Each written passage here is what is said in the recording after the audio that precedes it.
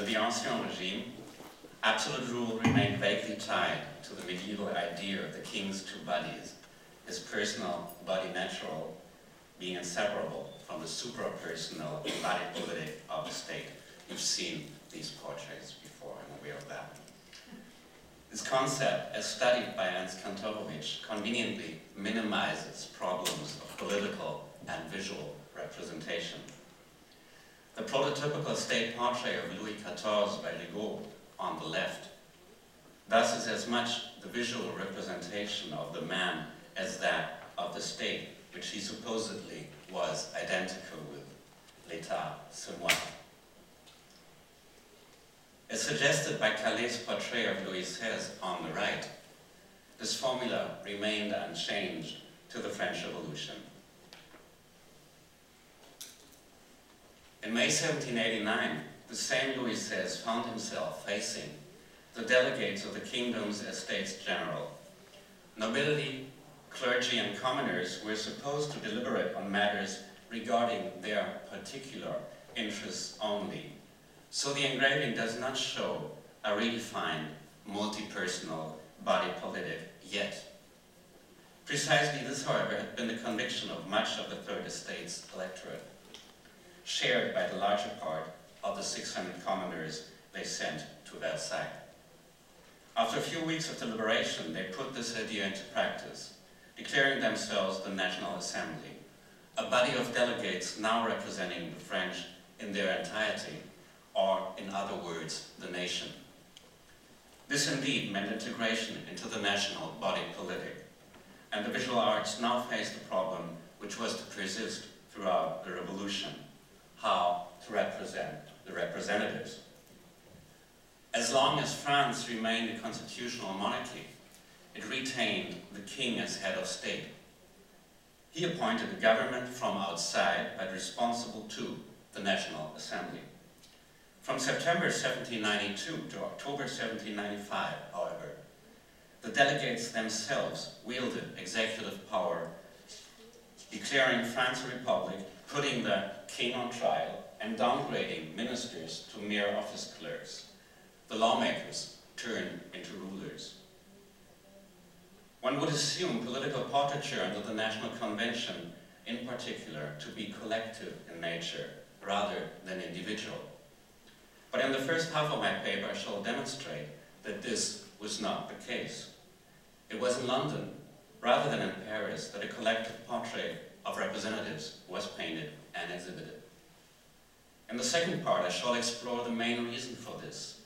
The political space of representative democracy became a stage for direct action by those represented instead, both in reality and in the visual arts.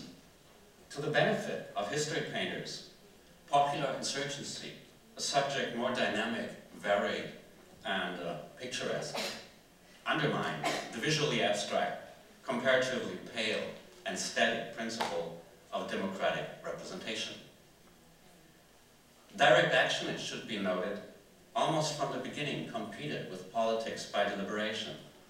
The constitutional revolution of the delegates in Versailles, as François Furet called it, was soon followed by the municipal revolution in Paris, staged by the larger, notoriously ill-defined group of historical actors called the people. From the day the Bastille was taken on July 14, 1789, this and subsequent outbursts of popular sovereignty came to define the French Revolution.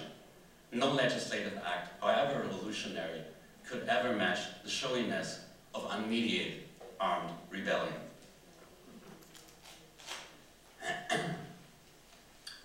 After these introductory remarks, I shall now take a look at a few early visual representations of delegates.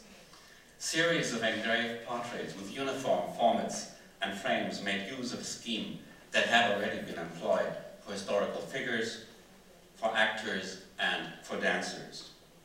Within weeks after the opening of the Estates General, the publisher Nicolas François Levacher organized a set of draftsmen and engravers, and in July 1789, the first of his mezzotins were up for sale. Similar ventures soon followed suit, one of them produced by two of the Physionotrace artists we just heard about. I'm showing you a portrait from the Levaché series left, and it might be worth mentioning that one of its two engravers, Antoine François Sergent, 3 years later was to become a delegate to the National Convention himself. To the right you see a sample from the most accomplished of these series, engraved by Gabriel Fiesinger until his migration to London in mid-1792.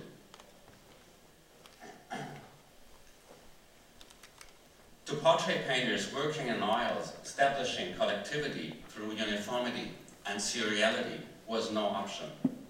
The number of legislators remained in the hundreds. There never was any official state-sponsored portraiture of deputies, and the art market did not offer any business model for such an undertaking, unless portraits were meant to be engraved and reproduced in print. Orders were privately placed by individual lawmakers, and sometimes better-known legislators were portrayed free of charge for advertising purposes in the next salon. What may seem surprising is that few individual portraits actually situated their sitters within the space of representative democracy. This portrait by Louis-Léopold Boilly, painted in 1792, showing an acting president gesturing into the assembly hall below him, is one of the rare exemptions. You know the costume by now, we talked about that yesterday. As a rule, references to their public function were minimized or even entirely absent.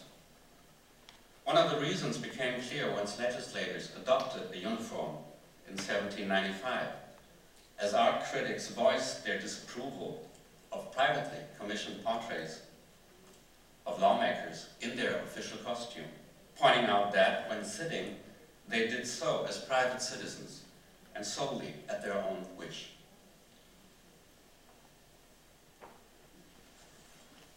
After Adélaïde Lavillière exhibited no less than 14 individual portraits of deputies in the Salon of 1791, Jean-Louis Laneuville, an enigmatic student of David, only recently studied for the first time, even specialized in portraits of lawmakers. All of them were Jacobins, should be noted, and so was the painter himself.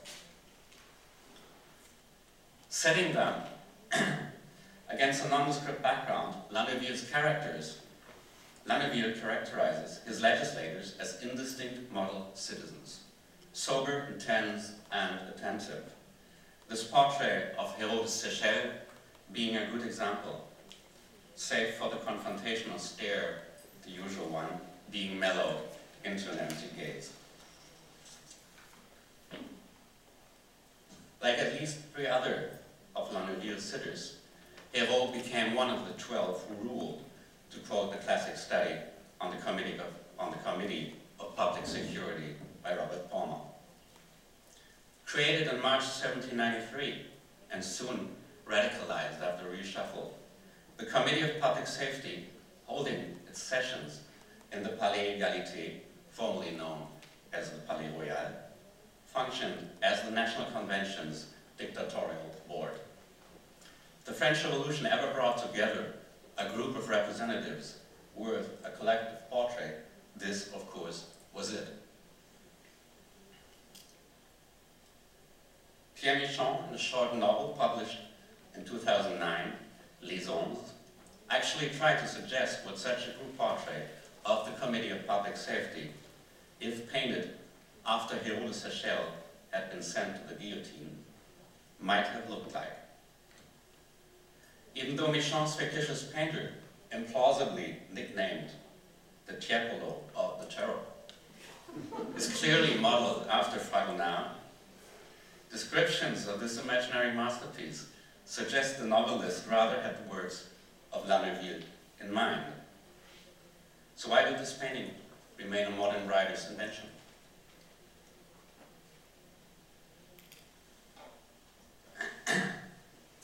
If we are to believe the anonymous Aquarelle to the left, the Committee of Public Safety wasn't entirely shrouded in secrecy. as visitors to the Palais Égalité were allowed to a sort of anteroom, thus kept at a distance. One might easily imagine a painter moving into this flagged rooms in order to produce something along the line of Francisco de Goya's later rendition of a different junta, that of the Spanish Company of the Philippines, to the right here. And if Goya offers one possible artistic solution, another portraitist who had left Paris in 1791 even portrayed a much larger assembly. In a way, his collective portrait of the British equivalent of the convention, the House of Commons, begun in 1793 and finished 2 years later, is the one work of art which the French Revolution failed to produce.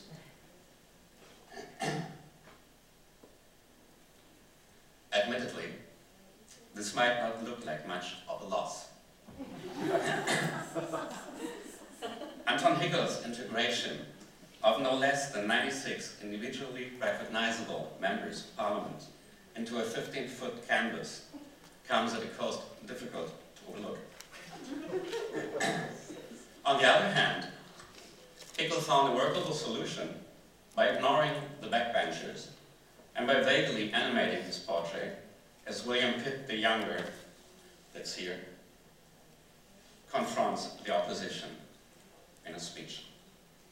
Whatever its shortcomings, the private exhibition of this work seems to have been a success.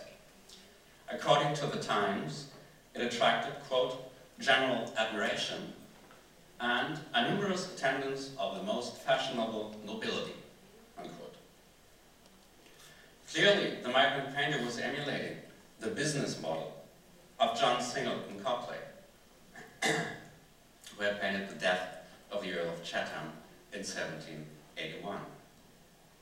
A private exhibition with an entrance fee, showing a single painting with plenty of portraits of well-known people, and subscriptions for a large engraving the size, one of his sitters noted, of that of the death of Lord Chatham.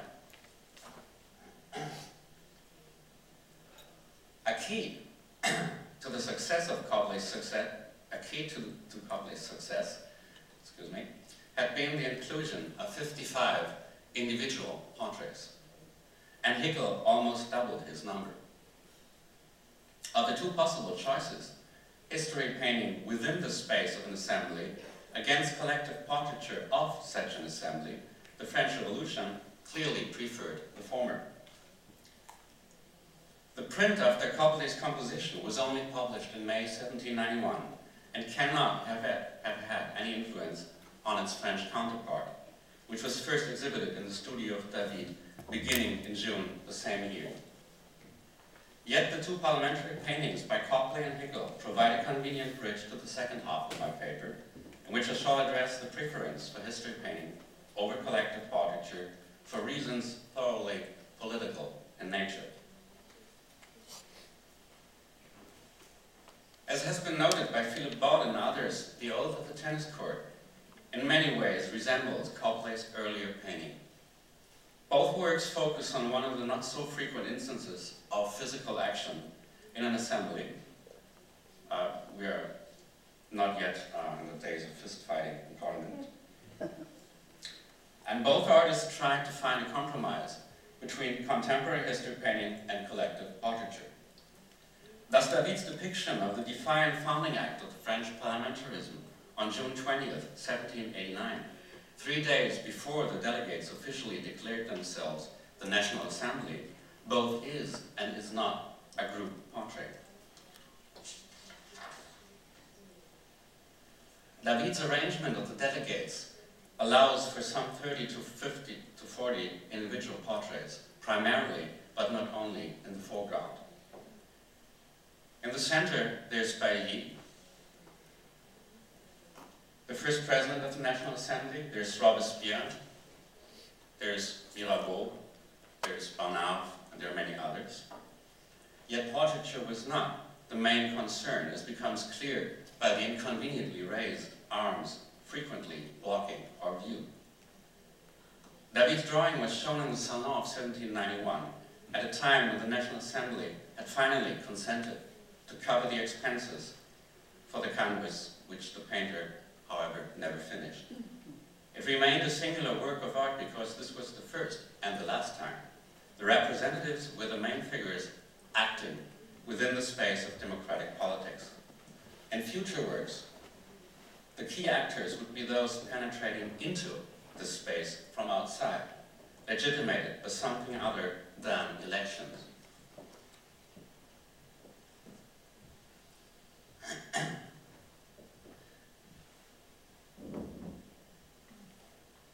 The National Assembly disbanded after the Constitution was accepted in September 1791. New elections followed, but less than a year later, the representatives were forced to dissolve in the wake of events that might equally well be labeled a popular insurrection, a putsch, and a sudden outburst of civil war. After the overthrow of the municipal government on the night of August 9, 1792, the next morning, citizen soldiers from the National Guard fought their way into the Tuileries Palace. The royal family fled into the assembly hall next door, eventually ending up in the stenographer's booth, and thus behind iron bars. It's here. The assembly's protocol reveal a chaotic day with cannon and gunfire next door, with messengers, witnesses, and guards every 10 minutes admitted in, and finally, a delegation from the insurgent city council at the head of this uprising.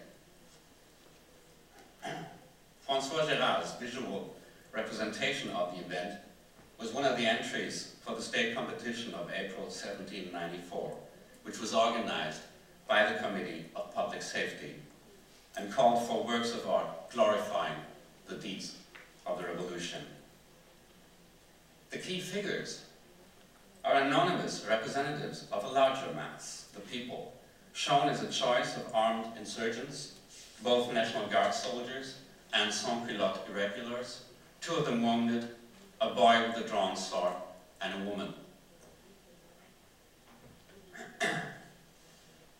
Some of those are to the left of this. Sorry for that.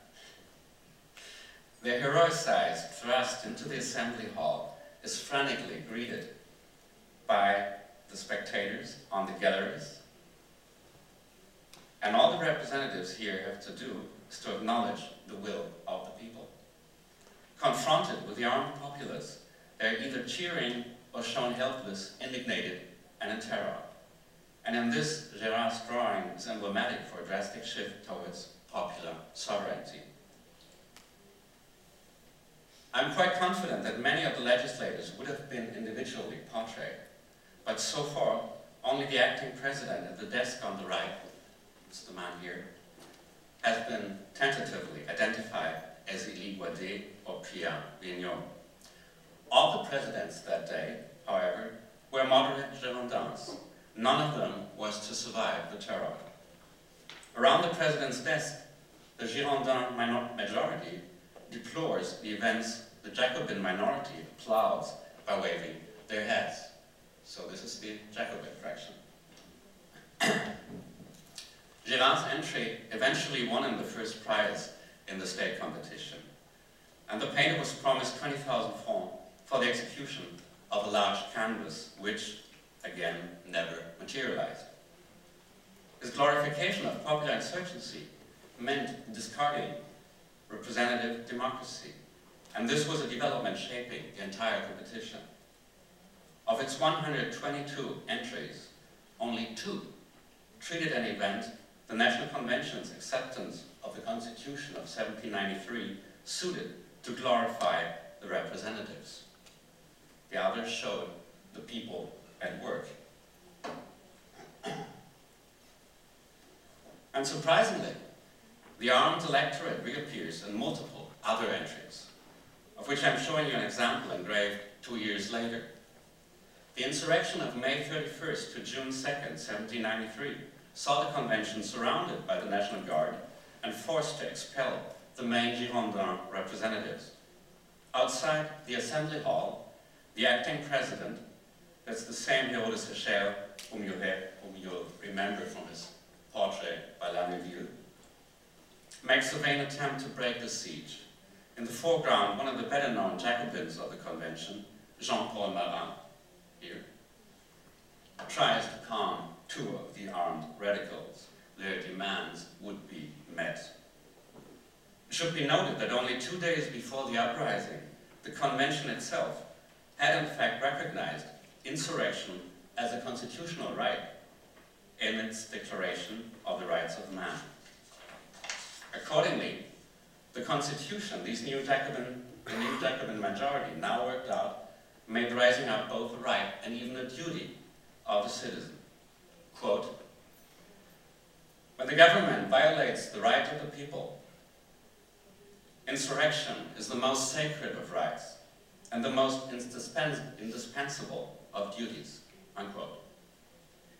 This constitution was decreed and suspended the same day, and soon the Committee of Public Safety helped the convention regain control over the armed populace. The committee's overthrow in July 1794 was the work of the legislators themselves, and only once did a popular insurrection penetrate into the Assembly Hall again.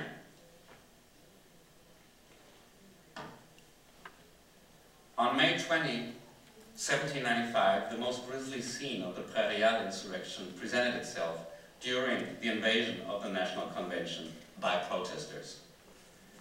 Decades later, it was to become the subject of a number of history paintings, but during the revolution itself, this was regarded unfit for such a representation, as it pitted the unpopular Tambourian leadership against the populace simply perceived as a threat now.